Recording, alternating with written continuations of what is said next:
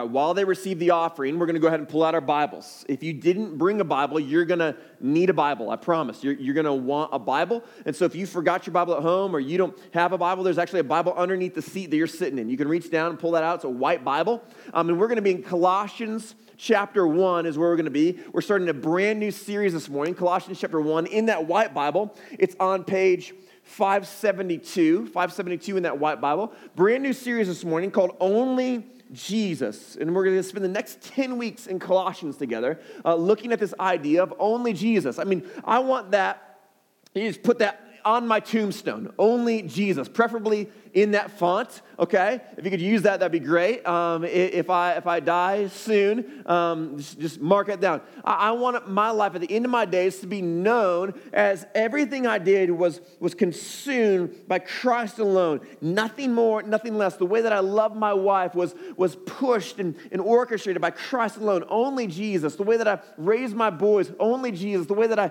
led Flourishing Grace Church, only Jesus. Like that's the marker of a life well lived. Only Jesus. In the next 10 weeks, as we unpack Colossians, what we're going to see is a letter that was written that's all about Jesus. It's about living in an only Jesus life and why and how we do that, right? The past 7 weeks here at Flourishing Grace, we looked at what does it look like? What does a person look like who has a flourishing relationship with Jesus? The next 10 weeks are really going to be about, man, how do we get there? How do we have a flourishing relationship with Jesus? How do we live a life that's marked by Jesus alone? Where we say, man, everything else is meaningless. I don't want anything more than Jesus. I certainly don't want anything less than Jesus. I want everything that he has for my life, all of it, and only Jesus. And so this morning, as we open chapter 1, we're going to go through all of chapter 1, but we're going to spend the bulk of our time in 9 through 14. But before we get to 9 through 14, we're going to look quickly at 1 through 8. And 1 through 8 is going to kind of give us a framework for the next 10 weeks. A little bit of the backstory of what's going on here in this letter that's being written to a church in a city called Colossae. Now, for the first few minutes is going to be drinking from a fire hose because we're just going to crank through this in order to get to what we really want to dive into today. But to give us a little bit of backstory, we're just going to read 1 through 8 real quick together. Here we go. Reads this way. Paul, an apostle of Christ Jesus by the will of God, and Timothy, our brother, to the saints and faithful brothers in Christ at Colossae. Grace to you and peace from God our Father. We always thank God, the Father of our Lord Jesus Christ, when we pray for you, since we've heard of your faith in Christ Jesus and the love that you have for all the saints because of the hope laid up for you in heaven. Of this you have heard before in the word of truth, the gospel, which has come to you, as indeed in the whole world it is bearing fruit and growing, as it also does among you, since the day you heard it and understood the grace of God and truth. Just as you've learned it from Epaphras, our beloved fellow servant, he is a faithful minister of Christ on your behalf, and he has made known to us the love in the Spirit. All right, stop there. So a little bit of the backstory. That gives us there's a lot of information in those first 8 verses, and there's a lot that's kind of left out at the same time. This is a letter, and we know it's been written by Paul. Actually, Paul and Timothy, who they're best of friends. They travel together. They plant churches together. They're working together as ministers of the gospel. Paul and Timothy, and they're writing this letter together. Typically, what we would see is Paul is probably speaking the letter, and Timothy's actually writing it. We believe that Paul is actually in prison as he's writing this letter. During his first imprisonment in Rome. So Paul is in Rome, and he's writing a letter to a church in Colossae. Colossae is in Asia. It's in modern-day Turkey. I actually have a map for you. This is awesome. It's always a good Sunday when there's maps, okay? Some of you are map geeks, and this is going to be cool. Colossae is all the way over here, and Rome is all the way up over there. And Paul would have traveled this region a decent amount. He went on several what we call his missionary journeys. And one of them took him to a place called Ephesus. You'll see Ephesus there on the map, just above Colossae. It's about 100 miles from Colossae. Paul spent a significant amount of time in Ephesus, planting a church there, preaching the gospel, telling people about Jesus. As these people became followers of Jesus, he raised up leaders and left them there to form and shape and mold a church. When Paul was in Ephesus, we believe that a young man named Epaphras, who's mentioned here in the opening of this letter, who was a resident of Colossae, was in Ephesus during that time, or maybe heard about it and traveled to Ephesus to meet Paul and to hear about this, becomes a follower of Jesus, becomes a planter of churches. We know that he planted the church in Colossae, and we believe that he planted other churches as well. There's a large city to the north of Colossae, Laodicea. There's a large city to the south, Hermopolis. There's churches that were planted in those cities as well. And we think that for sure he was involved in the planting of those churches. Epaphras, this beloved brother, Paul says, who has planted these churches. Now, Paul has never, at this point in time, has never been to the church in Colossae. He doesn't know the people. He doesn't know their names. He doesn't know their faces. He's never been there. He's never experienced it. Epaphras, who has planted this church and is pastoring this church in Colossae, travels all the way to Rome because Paul can't leave. He's in prison. He travels all the way to Rome and says, here's an update on what's going on in the churches in Asia. Here's what's going on in the churches in Ephesus, in Colossae, Laodicea, Hermopolis. Here's what's going on with the churches there. And Paul writes back to these churches. And specifically here, he writes back to the church in Colossae, to the people to the Colossians who live in Colossae. This church, and when we see in these opening letters that they're marked, Paul says they're marked by three things. They're marked by a faith in Jesus Christ. Paul says, man, I just thank God. Every time I'm just praying for you and I'm thanking God because of your faith in Jesus Christ. Because of your love for one another, for the fellow saints, he says. Your love for the other saints, the other followers of Jesus there in Colossae, the other followers of Jesus in the surrounding areas. This church would have been just like all the other New Testament churches, where they're selling their possessions and they're giving the proceeds to those who have need, and they're supporting those who are around them. They're supporting the other Christians and the other people who are in the church, the other followers of Jesus. They're in their town and the surrounding villages and cities. I'm thankful for your faith in Christ. I'm thankful for your love for the fellow saints. And I'm thankful that your hope, that your great hope is laid up in heaven. They have this robust theology, this doctrine that's good and true and right. They're not clinging to the things of this world. Their hope is not here. Their hope is in heaven. And so it doesn't matter what comes their way. It doesn't matter what trials they face. Man, my hope is secure in Christ. It is eternal hope. It is a weighty hope. It's a big hope. It's a vast hope. And Paul says, man, what I hear is going on there in Colossae, man, this is good stuff. And so I thank God for it. I thank God for what's going on. I thank God for the way that you're growing in Christ. You're growing in the love for each other. I thank God for the hope that you have in heaven. I thank God for Epaphras, our beloved brother.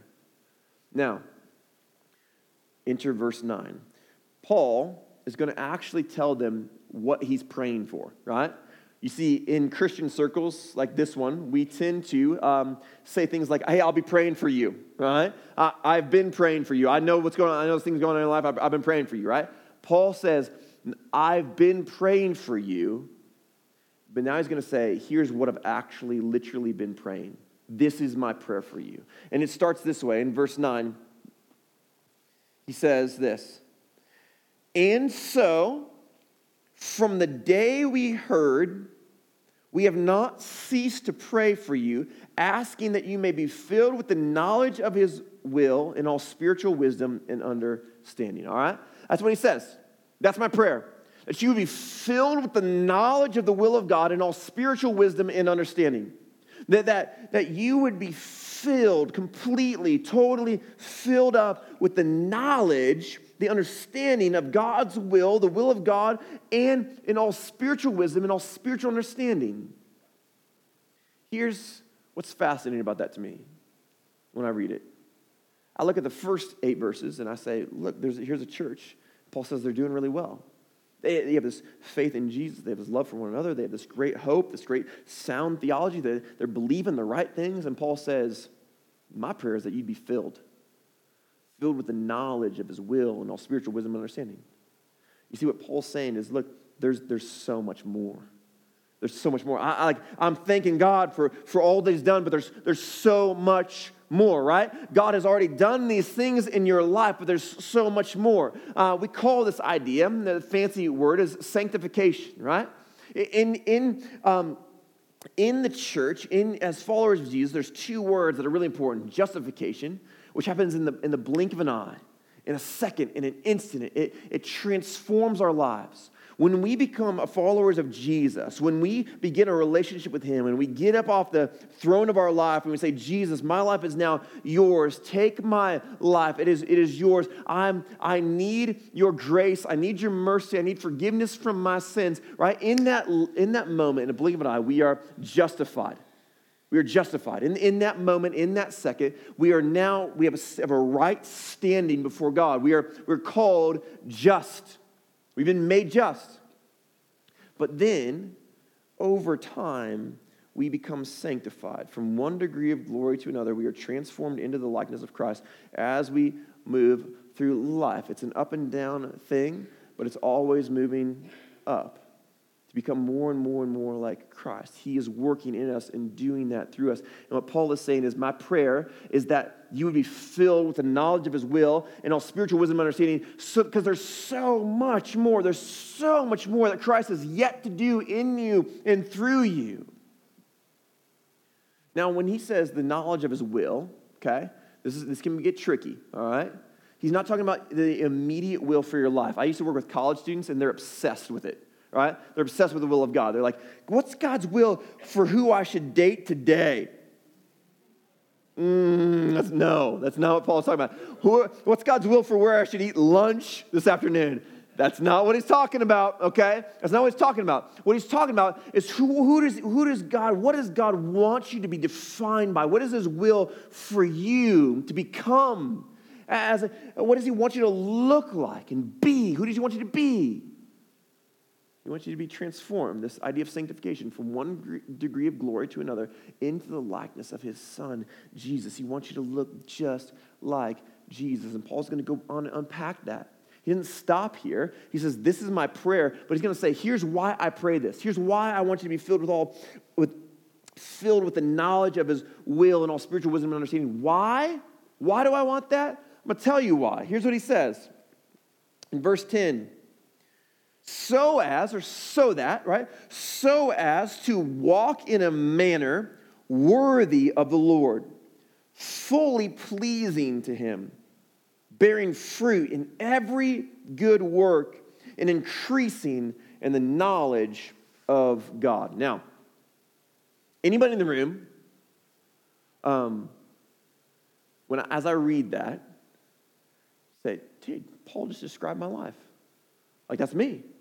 Like, that's me. I walk in a manner worthy of him. Everything I do is fully pleasing to him. Like, literally, everything I do is fully pleasing to him. Every good work is just produces all this fruit. Like, people want to be around me because everything I do is just awesome and it's good and it produces more stuff. Like, you're like, oh, that's me. Okay, put your hand down. Listen, no. What Paul is describing is something that's just amazing. This beautiful, beautiful, beautiful picture. He lists 9 things. We even stopped early. May you be strengthened with all power according to his glorious might, for all endurance and patience with joy. Right? This beautiful picture of something that every human being wants.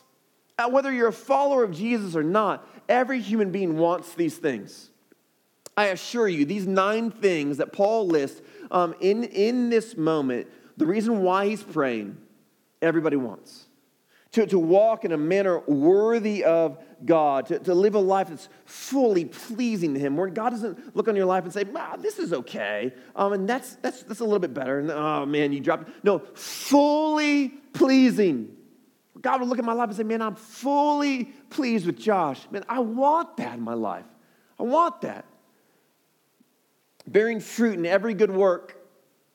where everything I do, every time I try to do something good, right, it actually bears fruit rather than what I typically do on my own, and I try to do something good and I drop the ball and just create a big mess, right? No, like a big messy glob of fruit, right? No, like real fruit, like good stuff produced in my life. Man, who doesn't want that? Who doesn't want to try to love somebody and actually show them genuine, real love, or try to serve somebody and actually let them know how much they're cared about? Who doesn't want that? Increasing in the knowledge of God, like actually knowing Him, not knowing stuff about Him, but actually knowing God. What human being doesn't want to know God?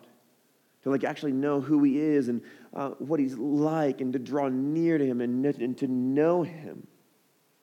Being strengthened with all power according to His glorious might. That's a big one. That's a big one, right? Who doesn't want that? Who doesn't want to walk around strengthened with all power? Like all power according to His glorious might. Who cares what happens to you tomorrow, right? You go to work tomorrow and the boss is like, you don't have a job anymore.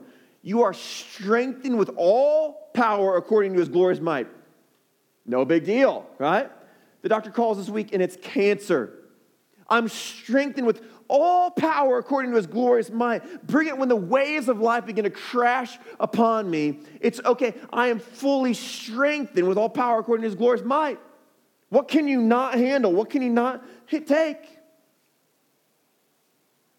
The author J.I. Packer, in his book Knowing God, writes this. He says, your faith will not fail while God sustains it. You are strong enough, you are not strong enough to fall away while God is resolved to hold you. Dude, if I'm strengthened with all power according to His glorious might, what is going to come my way that's going to shake me? If every ounce of the power of God according to His glorious might is strengthening me, what is going to shake me? There's nothing that can move me. There's nothing that can force me away. For all endurance, who doesn't want endurance in their life? Who doesn't want to be able to go through the things of life? Listen, it's not saying, Paul doesn't say so that bad things would never happen to you, so that you would never need the strength of God. No, he says so that you would have it. Who doesn't want it? Who doesn't want to be able to endure when the waves of life are crashing down on you and things are just crazy at home, they're crazy at work? Who doesn't want the ability to just endure that? This is with patience. Who doesn't want more patience in their life, man? Who doesn't want that? Anybody in this room have some stress and anxiety about what's going on at work? Some stress and anxiety about what's going on in your marriage? Some stress and anxiety with your kids or your family members? Like there's just stuff going on in your health. You want some endurance in that? Some patience in that? Now, when I first read this list, when I got to patience, I was like, okay, I got a 3-year-old, I'm patient, okay? He has taught me patience. I've got this one on lock. Like, if there's one thing on the list I've got, it's patience. And then he says, with joy. And I'm like, dang it, all right? You had to add that one in there, didn't you, Paul, right? Patience with joy, right? With joy in their life. Who doesn't want more joy in their life? Who doesn't want to experience the fullness of the joy that is in Christ? Who doesn't want that? Everything on this list is more and more and more and goodness and goodness and goodness. Here's what Paul's doing. He says, listen, church in Colossae, I'm pleased, I'm so thankful at what God is doing in your lives. I'm so thankful at the transformation that's taking place. You love Jesus, that you love each other, that you have this great hope in Him. But there's so much more. There's so much more. There's so much more that God has for you, that He has for your life. For your life. If you are here today and you're a follower of Jesus, there is so much more. God wants you to present you worthy before Him. God wants to strengthen you in all power according to His glorious might. God wants to give you great endurance. He wants to give you great patience, and He wants to give you great joy. There's so much more. There's so much more. If you are here today and you're just beginning a relationship with Jesus, there is so much for you to experience in Christ. There's so much there. You have no idea. For some of you who have been here for a long time and you've been coming to church for a long time, you say, man, Josh, I don't know. Like, I just don't know if there's more for me. I know a lot about Jesus. I've read the Word. I've read the Bible from beginning to end multiple times. Like, I don't know what more there is. There's so much more there. You have no idea. There's so much more. You might say, Josh, well, I don't know, like South Davis County, like this is it. Like Flourishing Grace is doing well, but I don't think we can do much more. There's so much more in Christ. There's so much more. It's untappable. You'll never get to the end of it. There's more joy. There's more love. There's more delight. There's more hope. There's more endurance. There's more patience. There's more righteousness. Man, Josh, I've stumbled. I've fallen so many times. There's more there. Stop. There's more. It's an unending well of goodness. Every good at work producing fruit in my life. Man, as I grow closer to Him and I'm sanctified, there's so much more there. So much more.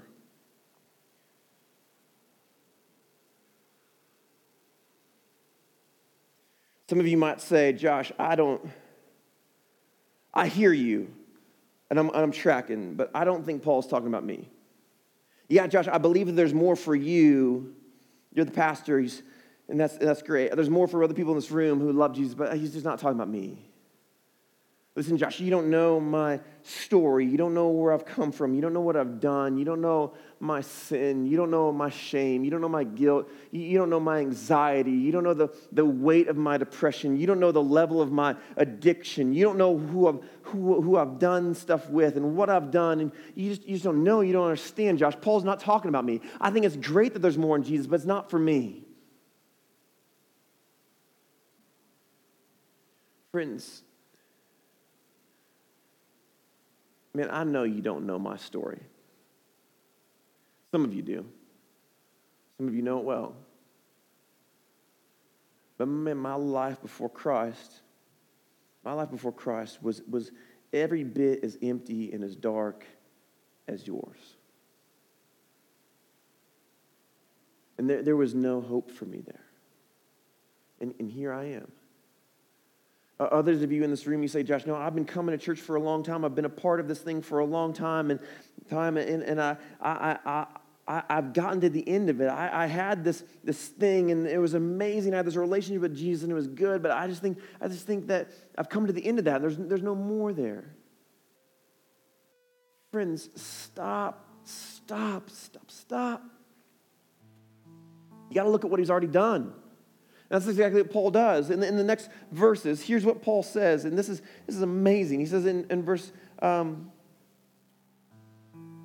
12, giving thanks to the Father who has qualified you to share in the inheritance of the saints in light. He has delivered us from the domain of darkness and transferred us into the kingdom of His beloved Son, in whom we have redemption and the forgiveness of sins. There's 5 things that Paul lists that Jesus has already done. If you are a follower of Jesus here this morning, you have a relationship with Him, He has already done these things in your life. He has qualified you. He's qualified you to share in the inheritance with the saints. He's done that. You didn't do that. This is what separates Christianity from all the other religions in the world. Every other faith, every other religion says, here's what you have to do in order to be qualified. You have to do these things. You have to check off these boxes. You have to give this amount. You got to serve here. You got to show up to these things. You got to do these things. And then you will become worthy. No. Not in Christ. Not in Christ. He has qualified you. What did you do? Something awesome? No, He has qualified you. What did you do? Did you do something really cool, something worthy? No, He has qualified you. Listen, I'm telling you, friends, I did not qualify Josh. My life before Christ was about only Josh, not only Jesus, only Josh. I was on a train, just being driven by a lion, and just out of control, just unbelievably out of control. Serving only me, doing only what would gratify me. I did not qualify myself to be a follower of Jesus. I didn't qualify myself to do anything He has qualified me. He's qualified you to share in this beautiful, eternal, abundant inheritance where there's more than enough and more than you could ever ask or imagine. It's there. It's for you. He has done that. He hung on the cross. He bled the ground red to wash me white as wool, pure as snow. He has delivered us from the domain of darkness. He doesn't just qualify me. He reaches into the domain of darkness, pulls us out, and transfers us into the kingdom of his beloved Son. I'm not just going to qualify you. I'm going to go get you.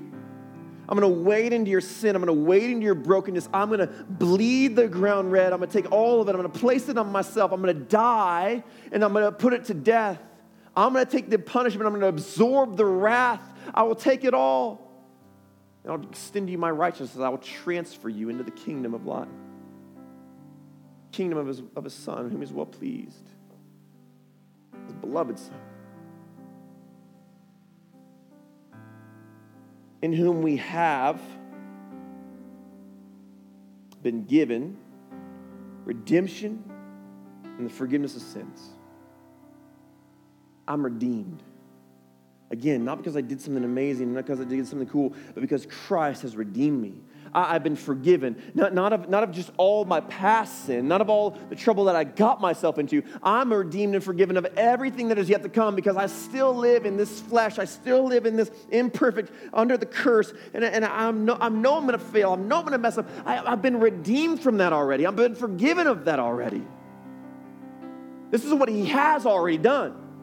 He has qualified us. He has delivered us from the domain of darkness. He has transferred us into the kingdom of his beloved Son. He has given us redemption, and he has given us forgiveness. He has already done these things by the power of the gospel on the cross. Jesus did these things. As he rose from the grave, he already did them. Here's the question. Can the God who did all those things for you and in you and through you, can he not do more? Can he not do more? Can he not shape and mold you some more? Can the God who has already done so much, can he not do more? You see, this is what I want you to hear, church, is that he has done so much for you and he's done so much in you, but he's not done with you. He's done so much for you. He's done so much in you, but he's not done with you. Are you tracking with me? You say only Jesus, the well of goodness is untappable.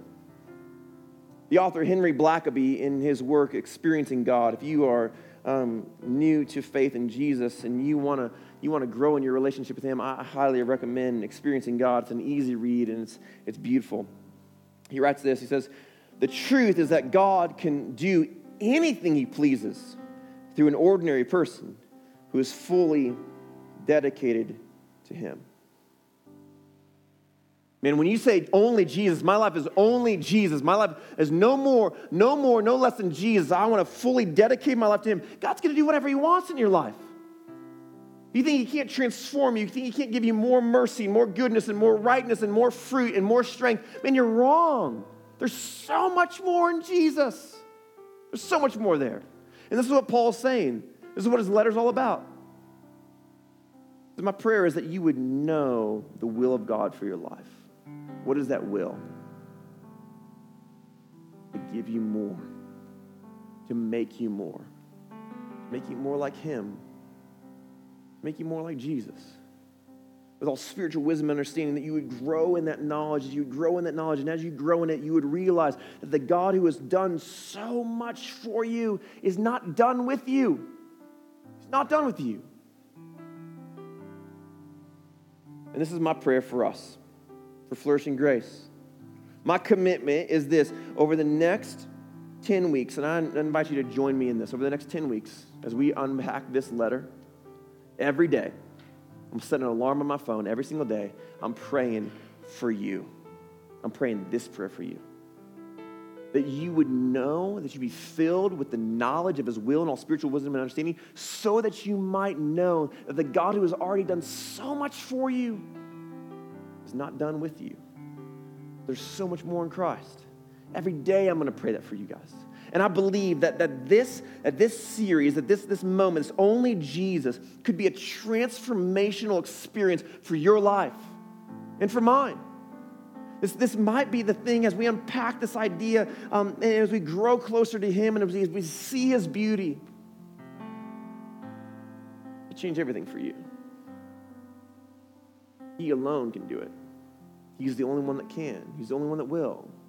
Next week we're unpacking the beginning of Colossians chapter 2, and it is the most beautiful picture of Jesus, the most beautiful text. It's unbelievable. And I got a friend who's coming in from Dallas. His name's J.R. Vassar. He's one of the greatest communicators of our generation. He's going to be preaching right here at Flourishing Grace Church on one of the most beautiful texts in all of the New Testament, in all of Scripture. After next week, you're going to be like, Josh, could you just leave and maybe Jared could stay and well, it would be fine. Listen, I'll be okay with that, all right? I would actually be okay with that. He is incredible. It's an incredible text. If there was ever a Sunday where I wanted to be here and I wanted to bring my friends who don't know Jesus, it would be next Sunday. I'd give it all up. I'd give it up every single Sunday. I'd just next. Because there's so much more in Jesus. And we're going to unpack who He is next week in the most beautiful way. It's going to be so amazing. If you just lean in over the next 10 weeks, I promise He is not done with you. The one who has already done so much for you and so much in you is not done with you. Let me pray for us. Jesus, this morning we come before you and we just declare it is true. You are not done with us. You have qualified us to share in the inheritance of the saints in light. You've delivered us from the domain of darkness and transferred us into the kingdom of your Son, into the kingdom of Christ. You've given us redemption, forgiveness of sins. You've done those things in my life. You've done those things in our life. We didn't deserve it. We didn't earn it. We didn't buy it. You did that. There's so much more.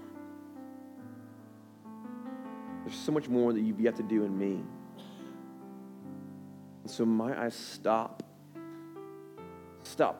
trying to do everything under my own will and under my own strength, but might I be filled with the knowledge of the will of God and all spiritual wisdom and understanding. Would you fill me?